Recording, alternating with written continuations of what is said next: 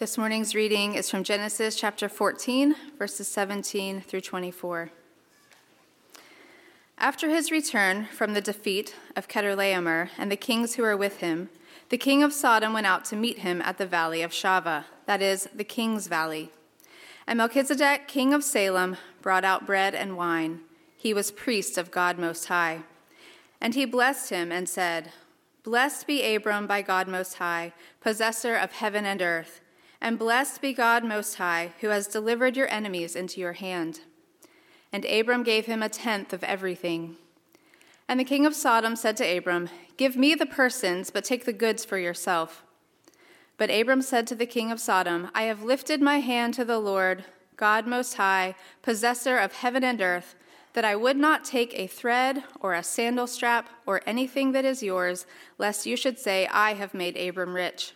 I will take nothing but what the young men have eaten, and the share of the men who went with me. Let Aner, Eshcol, and Mamre take their share." Hear the word of the Lord. Thanks be to God. Thank you, Dawn.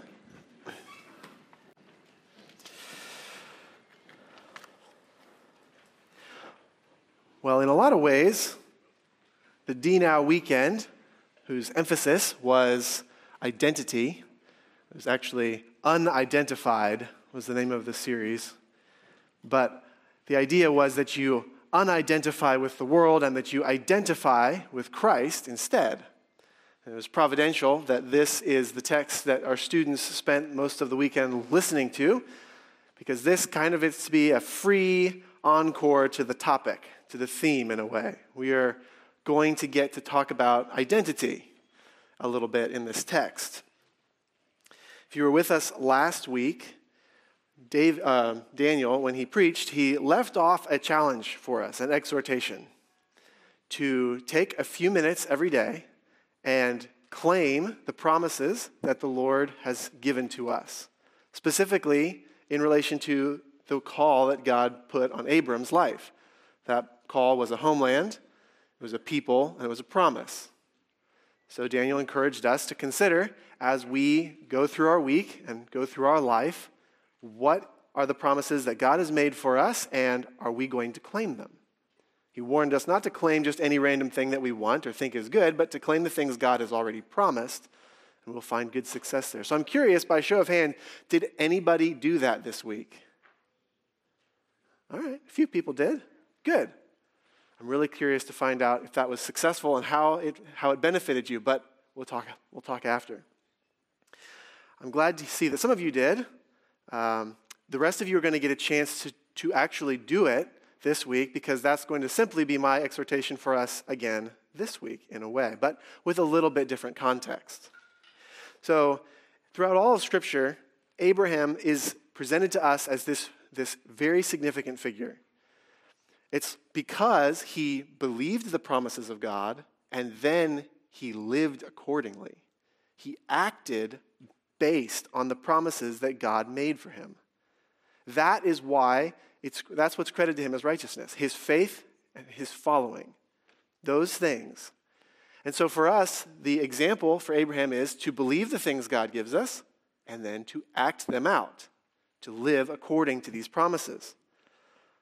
So these chapters today, chapter 13 and 14, are actually cram-packed full of awesome stuff. We're not going to look at all of them. We're only going to look at this very tiny section of chapter 14. There's a lot of interesting things. I think that there's a lot in here that will bless us as a people. But in order to understand the context, understand the message of what's in these verses that we read, verses 17 through 24, it's really helpful if we pull back out and look at a bigger picture of what's happening in chapter 14. Because we start with, after the return of the defeat of Chedorlaomer and the kings. So what happened there? That's just kind of a random place to drop in. What happened? What was there, a battle or something? Well, of course, yes, there was a battle. It was a battle of 9 armies. And so we are going to just let me give a 30,000-foot view of what happens in Genesis 14 that sets us up for what we see here, this interaction between Abram, Melchizedek, and Bera, who is the king of Sodom. So there's 5 local city-states, Sodom, Gomorrah, and 3 others that we see in the beginning of chapter 14. And they decide that they're going to throw off the fealty that they have to larger empires that are very far away. So I think we have a graphic for this, James. So this graphic came from the Armstrong Institute of Biblical Archaeology, and this kind of gives us an understanding of where in the world these places are that are taking place in chapter 14. So the kingdoms of Elam and Sumer and the old Hittite kingdom, which is referred to earlier in the chapter by a different name, these are the places that we're talking about. This is where the guys came from, and they came down into the Jordan Valley, kings, Sodom, Gomorrah, Zeboim, Admah, and Zoar. And so these guys decide they're going to come back and they're going to reconquer the land that has decided to throw them off or try to throw them off. So go to the next slide, James. So these 4 kings decide they're going to come and deal with this uprising of these 5 kings. And this is basically their track. They come in on the northeast side. They work their way down around the land of Canaan, go all the way down into El Paran, come back up, and then they have battle with Sodom and Gomorrah. And this is something that we see in the text. During this battle, Sodom and Gomorrah are defeated. There's not a lot of details given, but they ran away. That's what it says. They ran away. So it must not have gone well.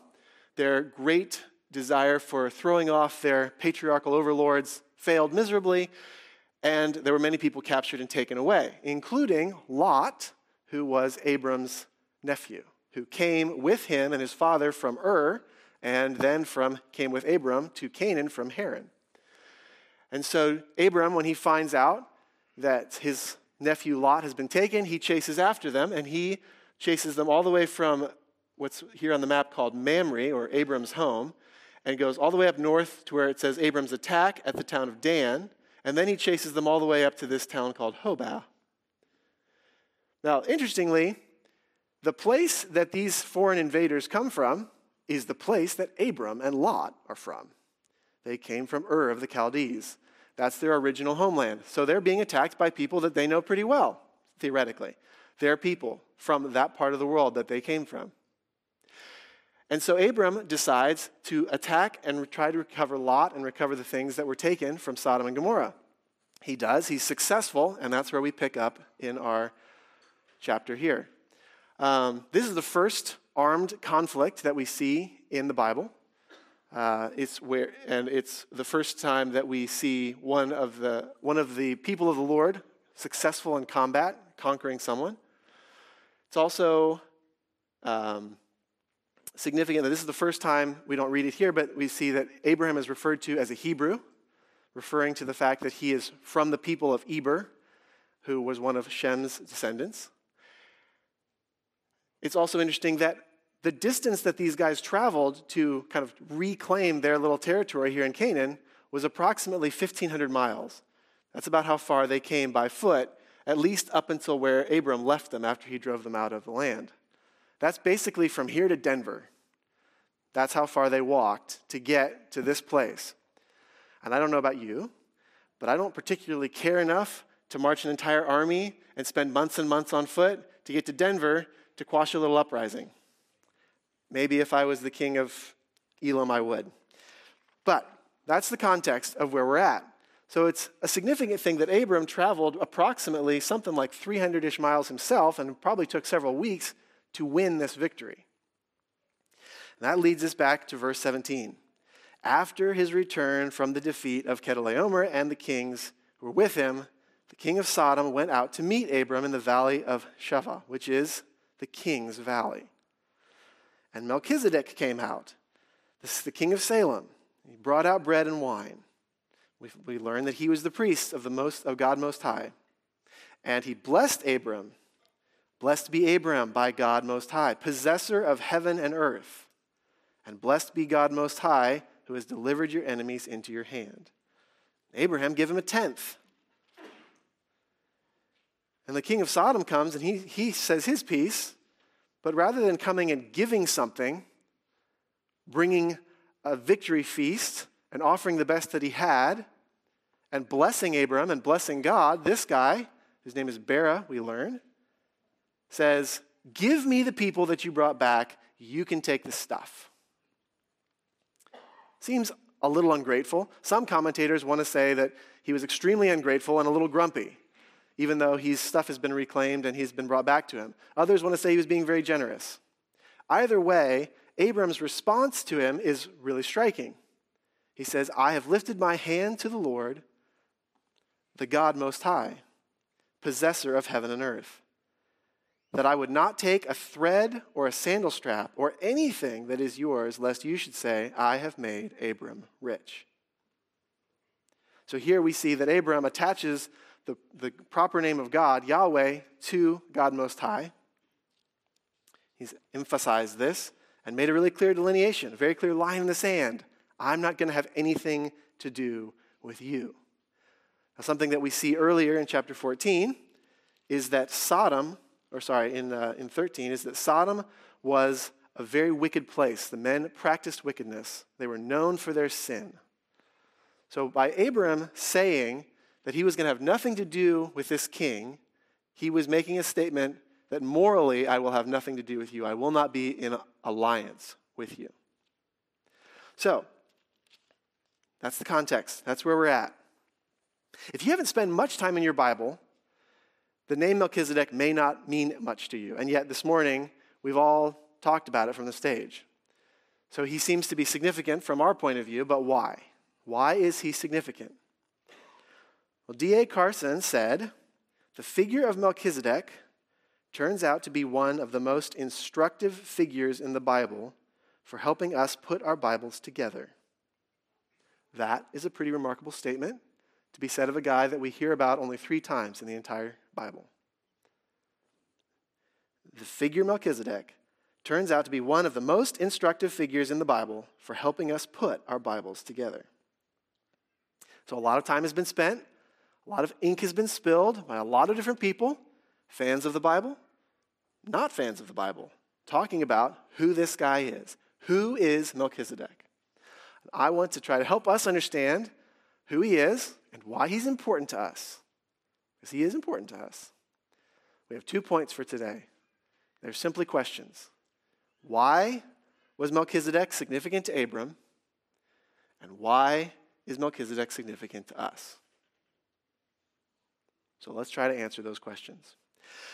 We can answer why Melchizedek was significant to Abraham by just examining this text for us briefly. Well, first of all, we learn in Hebrews, and we'll talk more about this later, but his name tells us that he is the king of righteousness. Melchizedek means king of righteousness. It says that he is the king of Salem. That word Salem means peace. We think that more than likely the city Salem that it's referring to is actually Jerusalem. So, he's the pre-Israelite king of Jerusalem, long before the Israelites ever come, and his name means king of righteousness. This is significant because in contrast to the kings that were surrounding them, these kings that have decided that they're going to rebel against the fealty that they have to these other outside kings, and the kings that we are told in Scripture are wicked and known for their wickedness and their great sin, it's significant that he comes out and invites fellowship with Abram. This man is a king and a priest. Abram is a sojourner. And while he's been promised the land, he doesn't have an official holding of it yet. So this man, who seems to be the only righteous one in the bunch, has offered fellowship to Abraham. And he's honored him, and he's brought out bread and wine to celebrate with him. They would have known each other because where Abraham lived, just a little bit north of Hebron, is very close in proximity to Salem. And so they probably knew each other. We don't know exactly how long Abraham was in the area before all this went down, but they probably knew who each other were. So the fact that this king comes out and offers fellowship to Abram is significant. He is blessed from God Most High. So this king is a priest. He's a priest of God Most High, and he comes out and he offers Abram a blessing, which is significant to Abraham for a couple of reasons. One, because he has made some significant life choices and significant life changes to leave everything that he knew to take on a lifestyle that he wasn't as familiar with in the hope of a promise that was made to him by God. He's moved into a foreign country, he's left his family, and he's starting over in this new place. And he's just recently been separated from the only family that he had close by, Lot. And so now he's kind of all on his own, and this king blesses him, reminding him that God is the one who is with him. In fact, it says, right in his blessing, "Blessed be Abraham, God Most High, possessor of heaven and earth, who has delivered your enemies into your hand." This is Abram acting in the faith that he had. He was trusting the Lord for this place, and so he acted out. He went to get what was his that was taken from him. He drove invaders out of the land that was supposed to be his and his inheritance. So he's acting in faith, and here God is reminding him through this priest king that God is with him. And in fact, God is the one that won the victory for him. This massive invading force that came and conquered everybody around them, and yet Abraham chases them down and wins and gets all the stuff back. That is significant because God is reminding Abraham through this activity that he's blessing him. He's still with him. In response to this blessing, Abraham offers a tithe. He tithes toward his trust. So far, in our why is Melchizedek significant to Abraham? He's significant because he offers fellowship with the righteous king of peace. He is blessed by God and the righteous king of peace. He responds by giving a tithe, a tenth. He gives a tenth of what he received. This is the first time that we see a tithe referenced in the Bible. I didn't mention this earlier, but it is significant that because we are in a series called Right from the Start, another reason why Melchizedek is significant to us is because this is the first priest that we see in Genesis. It's the first reference of a priest in the Bible. It's the only reference to a priest in Genesis, unless you count the Egyptian priest of On, who was the father-in-law of Joseph. But we're not going to count him because I don't want to. So Melchizedek is significant to us because he is the only priest referenced in Genesis, the first priest referenced in the Bible. And so because of this position that he has, Abram honors him with a tithe. Tithing is first and foremost an act of worship. It reminds the giver that they actually owe everything to the receiver. It is a recognition of that fact. It doesn't come from a place of debt. As far as we know, Abraham didn't owe Melchizedek anything. It comes from a place of gratitude and of joy. And in this case, we can certainly read this as God is receiving a tithe from Abraham because this priest is mediating that. So Abraham is offering a tithe of what he has in thanksgiving to God, the possessor of heaven and earth, who has defeated this, who's won this victory for him. And as we look about tithing and we think about that in our own lives, this is how we ought to think about it. It is gratitude from a place of joy, offering back to someone who has everything already, the possessor of heaven and earth. The next thing is significant, and the 2 points kind of go together. We see that Abraham makes this really dramatic statement. He raised his hand to God Most High, the Lord, God Most High, possessor of heaven and earth. Raising his hand. He wasn't asking to be called on. He wasn't taking attendance. So what was he doing? It's an oath. He was making an oath. In the Trinity Confession of Faith, I think we have this. James, do we have this? We do. In the Trinity Confession of Faith, we have a chapter on oaths and vows. Teach us how we think we should understand oaths and vows in Scripture. So chapter 25, section 1, an oath is a part of a religious worship in which a person swearing in truth, righteousness, and judgment solemnly calls God to witness what he promises and to judge him according to the truth or falseness of it.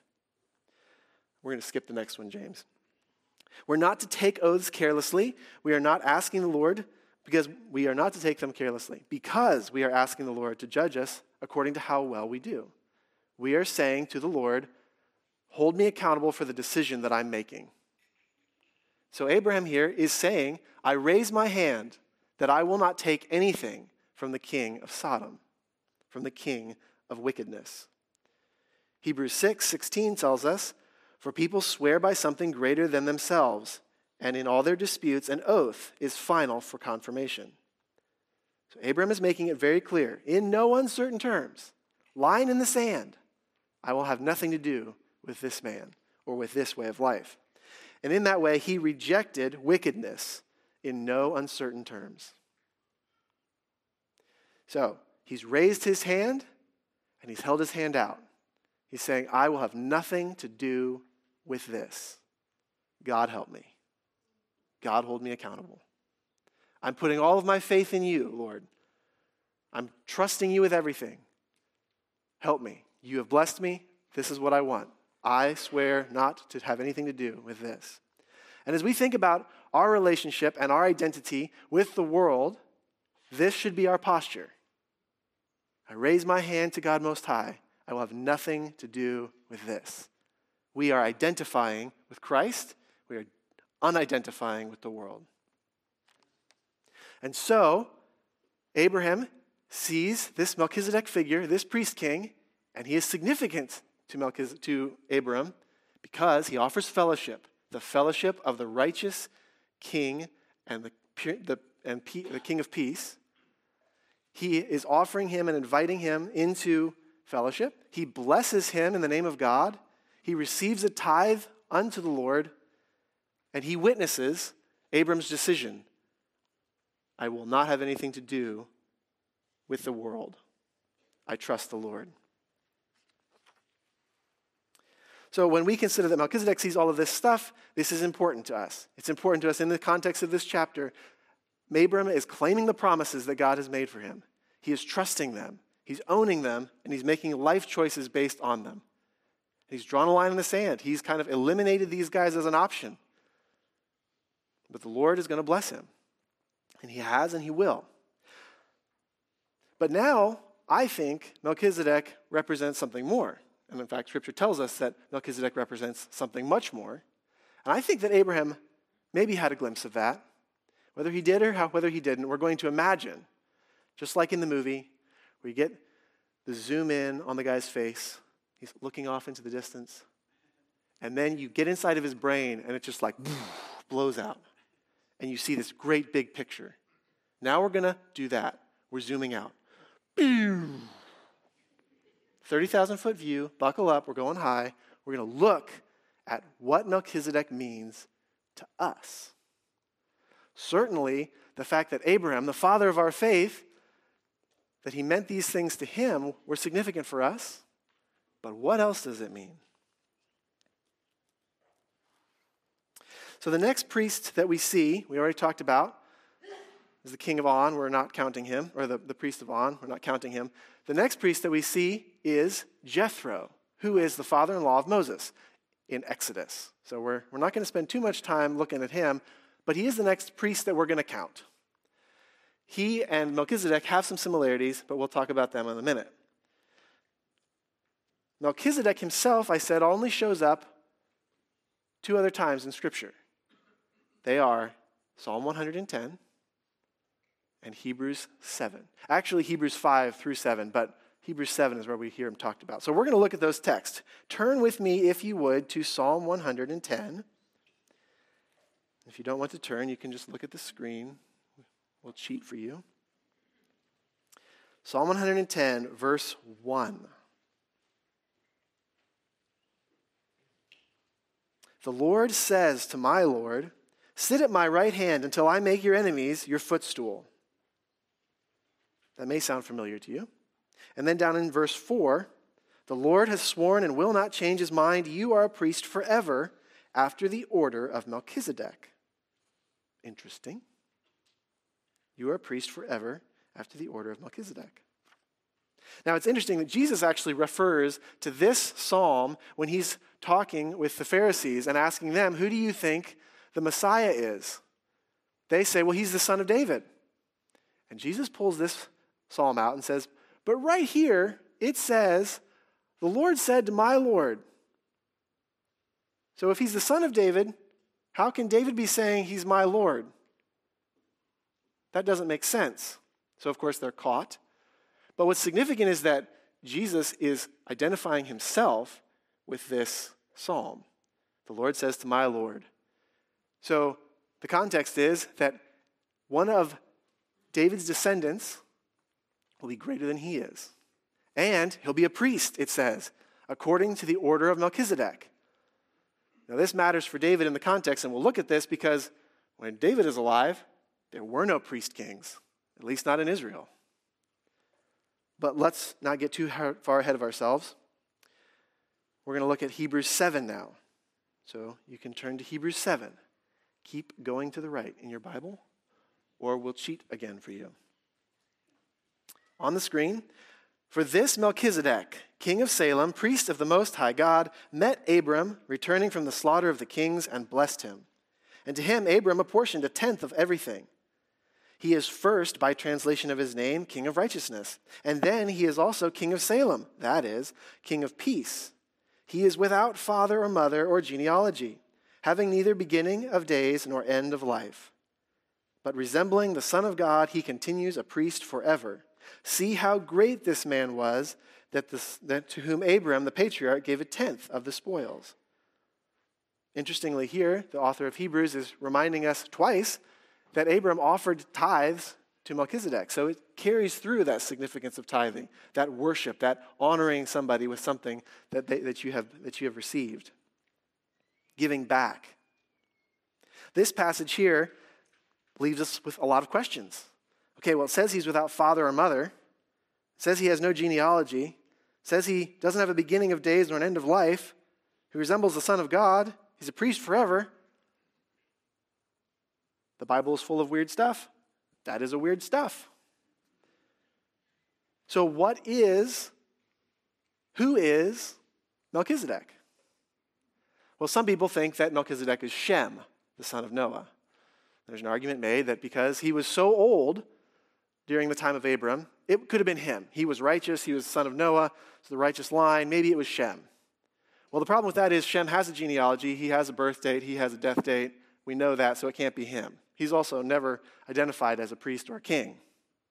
So it's not Shem. Interestingly enough, though, Shem was alive 30 years after Abram died. So Shem was the oldest guy on the earth at this point, still alive. So another theory, maybe it's a Christophany. Maybe it's Jesus appearing in human form prior to his incarnation as Jesus. Some people want to say that that is the way that this text in Hebrews leads us to believe. I think that the author of Hebrews is actually trying to draw a comparison to Melchizedek because Melchizedek drops into Genesis 14 so randomly. We don't see his birth date. We don't see his death date. We know that he's a priest, and as far as we see in Genesis, he's a priest forever because he never dies. So it's a type. I think Hebrews is trying to present Melchizedek as a type. Some people think that he was an angel. Certain groups of the more radical Jewish communities posted that he was some special angelic being. One interesting theory was that he was the nephew of Noah, who was born from the corpse of his mother, kind of fully alive and fully clothed, kind of like a weird Benjamin Button situation. He was taken to the Garden of Eden, where he somehow survived the flood, and then he was dropped back into the post-Diluvian era, and that's who Melchizedek is. The Bible is full of weird stuff. That is not one of the weird stuffs. So what does that leave us with? I think that Melchizedek was a priest king of Canaan. He was a man. That's my interpretation of it. But he's so much more, and we'll talk about why. So in a sermon that he preached, D.A. Carson, we're going to quote him again, on Psalm 110, he said this: most of the controlling themes in the Bible do not resonate very well with the dominant secular culture of the West. For that matter, with many other cultures as well. Think through many of the controlling categories: covenants, priests, sacrifices, blood offerings, Passover, Messiah, king, Day of Atonement, Jubilee. I'm going to borrow D.A. Carson's joke, but there aren't that many people walking down the street of Apex going, I wonder when the next year of Jubilee is. It's not something we think about. As Carson explains, priests and kings are among Scripture's many controlling themes that do not resonate with Western culture. Priesthood is a strange notion to our secular sensibilities.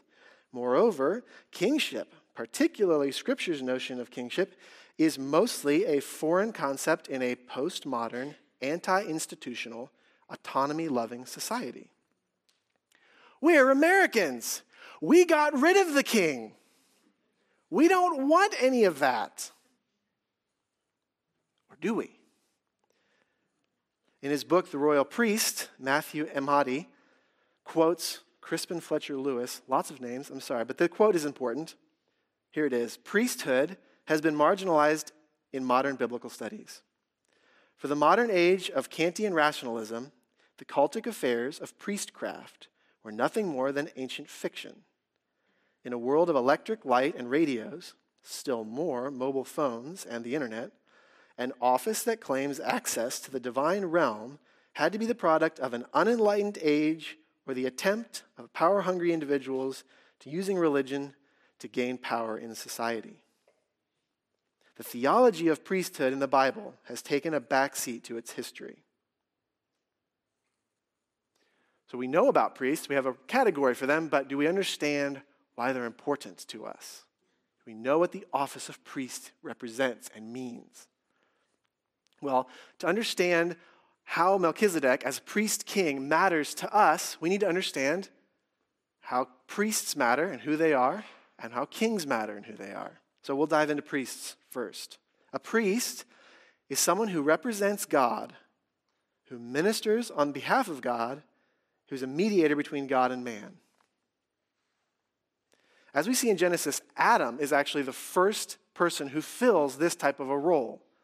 He's a mediator to creation of God. He's been given a commandment. He's been given a place to rule and to keep. He's been told to go out and expand and make more. He is a priest-king figure. Now, as we all know, Adam failed. And so from that point on, not everybody could be a priest-king or a priest to the God Most High, as was God's intention, we'll find later. Not everyone could be, but only certain people, God's ordained types, categories. And so Noah is the next one, and Abraham follows him. These guys represent Christ. They have covenants that are made with them, like Adam. They build altars to the Lord, establishing places of worship. And they try to carry out the same sort of command that God gave to Adam. Go out, multiply, make my name great in the world. Go here, I'm giving this to you. Go here and make my name great. And so they do. In a very real way,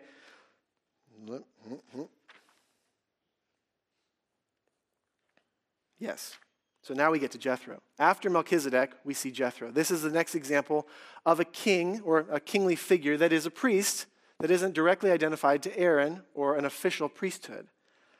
The similarities between Melchizedek and Jethro are significant. They are both greeted by these patriarchs. Moses comes and greets Jethro. He bows and kisses him.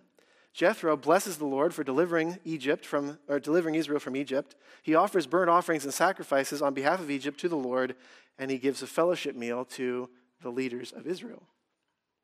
But it's at this point that the separation of priest and king becomes very distinct, kind of with Moses and Aaron. Moses as the judge and the magisterial king figure, and Aaron as the first high priest.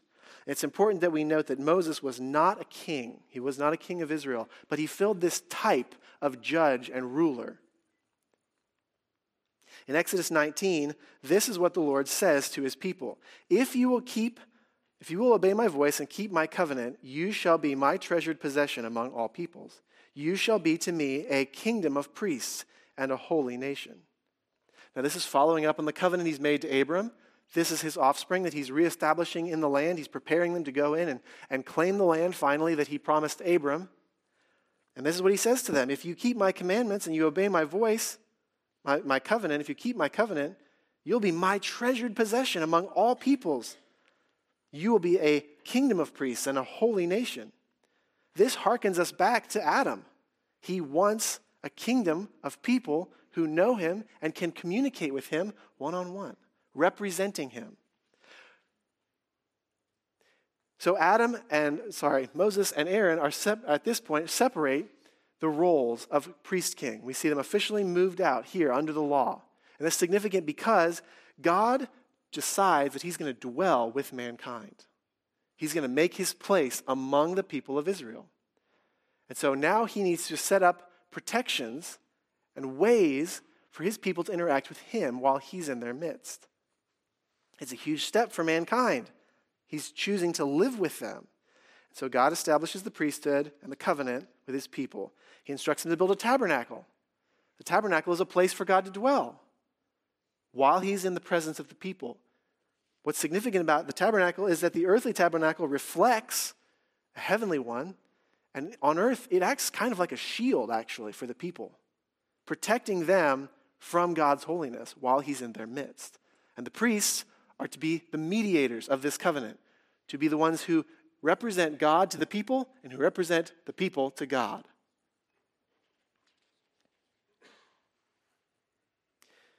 In Deuteronomy 18, the Levitical priests are spoken of this way.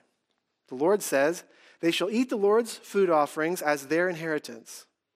When they come into the land, they will not have a part with the people, with the rest of the tribes.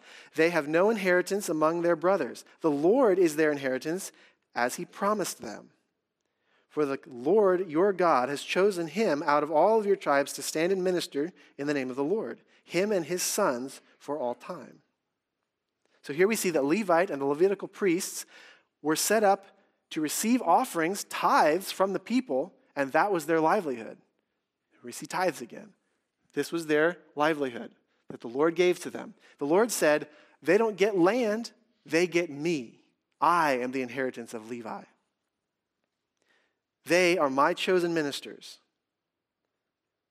So this is who the priests were. This is what they were set up to be.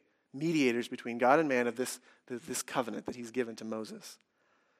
But what happened to the kings? Because if we see the priests are separated out, what happened to the kings? Well, Moses was a sort of a king. He was a kingly figure. He was a judge. And from Moses to 1 Samuel, or to Samuel, in 1 Samuel, we have judges in the land. They are the king type. They don't rule the people, but they represent God, and they hold the people accountable to the Lord's commands. However, the Lord did make an allowance for kings in his law. In Deuteronomy 17, 14 through 20. We're going to just read one verse. "When you come into the land that the Lord your God is giving you, and you possess it, dwell in it, and then say, 'I will set a king over me, like all the nations that are around me.' God says, 'You may indeed set a king over you, whom the Lord your God will choose.'" The first time we see them choosing this is in 1 Samuel chapter 8. Samuel is the last judge. The people have said, "We don't want your sons to be rulers over us, to judge us. We want a king like the nations around us." And so God says to them, "Samuel, don't be worried. They're rejecting me. They're not rejecting you." And Samuel warns them, if you put a king over yourself, you're rejecting God as your ruler, as your head. And this was actually a rebuke to the people of Israel because they wanted a king. They didn't want God. They wanted a human mediator, not a divine one. They wanted a judge over them who would go before them and fight in their battles. From a historical standpoint, there is no evidence that any of Israel's kings held the office of priest. The Mosaic and Davidic covenants separate the office of priesthood and kingship, not allowing the king and the priest to encroach upon one another's jurisdiction. In 1 Samuel, the first king, Saul, tried to take on the mantle of priest after he'd been appointed king. We can read that in 1 Samuel 13. So Saul, bringing the burnt offering, said, "Bring the burnt offering to me and the peace offerings, and offer the burnt offering." And he offered the burnt offerings. And as soon as he had finished offering the burnt offerings, behold, Samuel came. And Samuel went to meet him, and Saul went to meet him and greet him. And Samuel said, "What have you done?" And Samuel said to Saul, "You have done foolishly. You have not kept the command of the Lord your God, which he has commanded you. And then he says, the Lord has sought out a man after his own heart. The Lord has commanded him to be prince over his people, because you have not kept the command of the Lord. We later find out that that man, after God's own heart, is David. Is David a priest king? No. David is not a priest king. David wants to build a temple for the Lord. And the Lord tells him, no, I don't want you to do it. I have a better idea.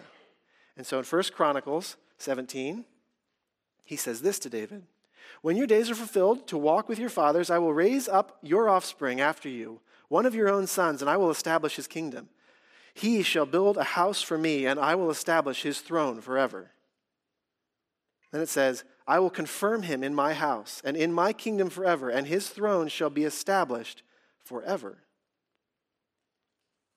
So this is the promise that God makes to David. One of your offspring, I will confirm him in my house and in my kingdom forever. Now we see that Solomon actually builds the house of the temple of the Lord. But I don't think he was only talking about Solomon here. In fact, I believe that it was this promise that God made to David that inspired David to write Psalm 110. Psalm 110, again, you may remember, says, the Lord said to my Lord, sit at my right hand until I make your enemies your footstool. The Lord has sworn and will not change his mind. You are priest forever after the order of Melchizedek. Now, David knew his Bible. As a king, he was commanded to write a copy of it for himself and to keep it with him always. And we know that he knew the Lord and he knew the word. And so when David was thinking, what kind of a priest or what kind of a king would this be, this offspring of mine who's going to build a temple and be confirmed in the house of the Lord and rule over the Lord's kingdom? What kind of man will that be? Because we have priests and I'm a king and we're not allowed to intermix. And then he thinks back to Genesis and he goes, but there was a guy, his name was Melchizedek. Melchizedek was a priest king. And so he says, there will come one after me, who will be greater than me, who will be of the order of Melchizedek. He will be a priest king. He will bring back the role of priest and king together. He'll combine them. So we see that Saul tried to do this, and David would know that Saul tried to do it and failed. So why would he be thinking this is the solution? Well, God promised it to him. We see later one of David's offspring also tries what Paul attempted. A very good king, King Uzziah, did many great things for the name of the Lord, and then he grew proud, and he tried to offer incense in the temple for the Lord, and he was struck with leprosy. God was not ready in the time of Uzziah for him to be the priest king after the order of Melchizedek. Much later, after the kingdoms of Israel and Judah have been demolished, they've been taken away and laid waste to the same people that came and infiltrated the land that Abram was dealing with. Their descendants. Now they're coming back. They're coming back to the land of Judah. They're rebuilding the temple. They're rebuilding Jerusalem. And God makes this promise through the prophet Zechariah. Hear now, O Joshua the high priest, I will bring my servant, the branch. For behold, on the stone that I have set up before Joshua, on a single stone with 7 eyes, I will engrave its inscription declares the Lord. I will remove the iniquity of the land in a single day. Joshua, the high priest, he's talking about a servant named the branch. And in his day, he will remove iniquity from the land. A little bit later in Zechariah 6, we see this amazing imagery. Take from them silver and gold and make a crown and set it on the head of Joshua, the son of Zadok, the high priest. Behold, the man whose name is the branch, for he shall branch out from his place, and he shall build the temple of the Lord. It is he who shall build the temple of the Lord and shall bear royal honor and shall sit and rule on his throne. And the crown shall be in the temple of the Lord. This servant, the branch, who is the branch? The shoot of Jesse and David, Jesus. Joshua, the priest. What does Joshua mean? Joshua means God saves. That name, Joshua, in Hebrew is Yeshua. Yeshua is the name that Jesus took. Here we see that there will be a person who comes, that David has said will be of the order of Melchizedek, and he will rule from the temple. The crown shall be in the temple of the Lord. And Jesus draws attention to this Psalm 110 again when he's talking to the Pharisees. We've already talked about that. He's identified himself with this Psalm of David, that there will be a Lord of David who will be a priest according to the order of Melchizedek. And so we see that there is this priest-king imagery that's promised right before we launch into the New Testament. In Hebrews 5, verses 4 and 10, no one takes this honor of priesthood for himself, but only when called by God, just as Aaron was. So also Christ did not exalt himself to be made high priest, but was appointed by God, who said to him, "You are my son. Today I have begotten you." And he says in another place, "You are a priest forever, after the order of Melchizedek."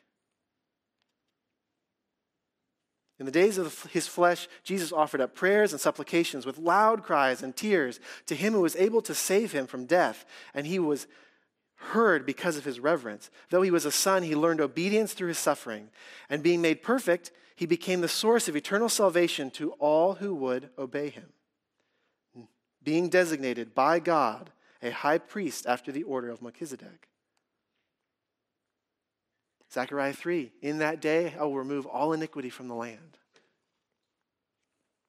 Here it says, being made perfect, he became the source of eternal salvation to all who would obey him. A new covenant has been made. Because, remember, God's design was for a people who would know him one-to-one. Adam was the first type. He failed. More types, more examples, priests and kings to represent God on earth. In Exodus 19, we've already read this, it says, "If you will indeed obey my voice and keep my covenant, you shall be my treasured possession. You shall be to me a kingdom and a priest, a kingdom of priests and a holy nation." God wants a nation of priests. He wants a people of priests. In Jeremiah 31:31, we read, "For this is the covenant I will make with the house of Israel. After those days, declares the Lord, I will put my law within them. I will write it on their hearts. I will be their God, and they shall be my people. For I will forgive their iniquity, and I will remember their sins no more." In 1 Peter 2, we read this, "We are a chosen people, a royal priesthood, a people for his own possession, that we may proclaim the excellencies of him who calls you out of darkness into marvelous light." And so the question is, why is Melchizedek significant to us? Melchizedek is significant to us because he is the first priest king. He represents the future priest king, the one who will establish for us a way back to God. Melchizedek is significant to us because he sets up for us the one who will come. He offers us fellowship and a victor's meal. We just took it. We just had it. He offers that to us, fellowship, and he blesses us. He gives us blessings and promises and says, "Take these are mine. Live in these truths. Own them for yourself. Make them yours and live in my name. Be to me a people, a royal priesthood." It's precisely because Melchizedek was a king and a priest that he is one of the most instructive figures in the Bible for helping us put our Bibles together. In Hebrews 7, Hebrews 5, it says, "In the days of his flesh, Jesus offered up prayers and supplications with loud cries and tears to him who was able to save from death, and he was heard because of his reverence." It matters because Jesus is our high priest. Jesus is the one who sits in the true temple, having washed us with his own blood as our perfect sacrifice. The tabernacle that was set up and the curtain that was there has been torn in two. From heaven to earth, God has reestablished fellowship with his people. The Holy of Holies has flooded the whole earth. And now there's a high priest who's there to mediate for us on our behalf. We have confidence to enter the holy place by the blood of Jesus. He is our strong and perfect plea. Chris, you can bring the team up. He is our strong and our perfect plea. Just like the Levites, just like Abraham, our inheritance is Christ. He says, you will be my inheritance. I am giving myself to you, and I'm claiming you for myself to be priests and kings with Christ, to rule and to reign.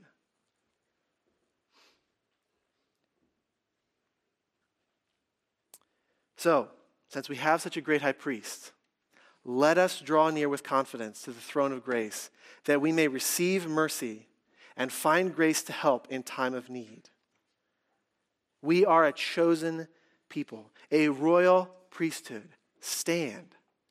Stand. We are a royal priesthood and a chosen nation, a people for his own possession, that we may proclaim the excellencies of him who's called us out of darkness into a marvelous light.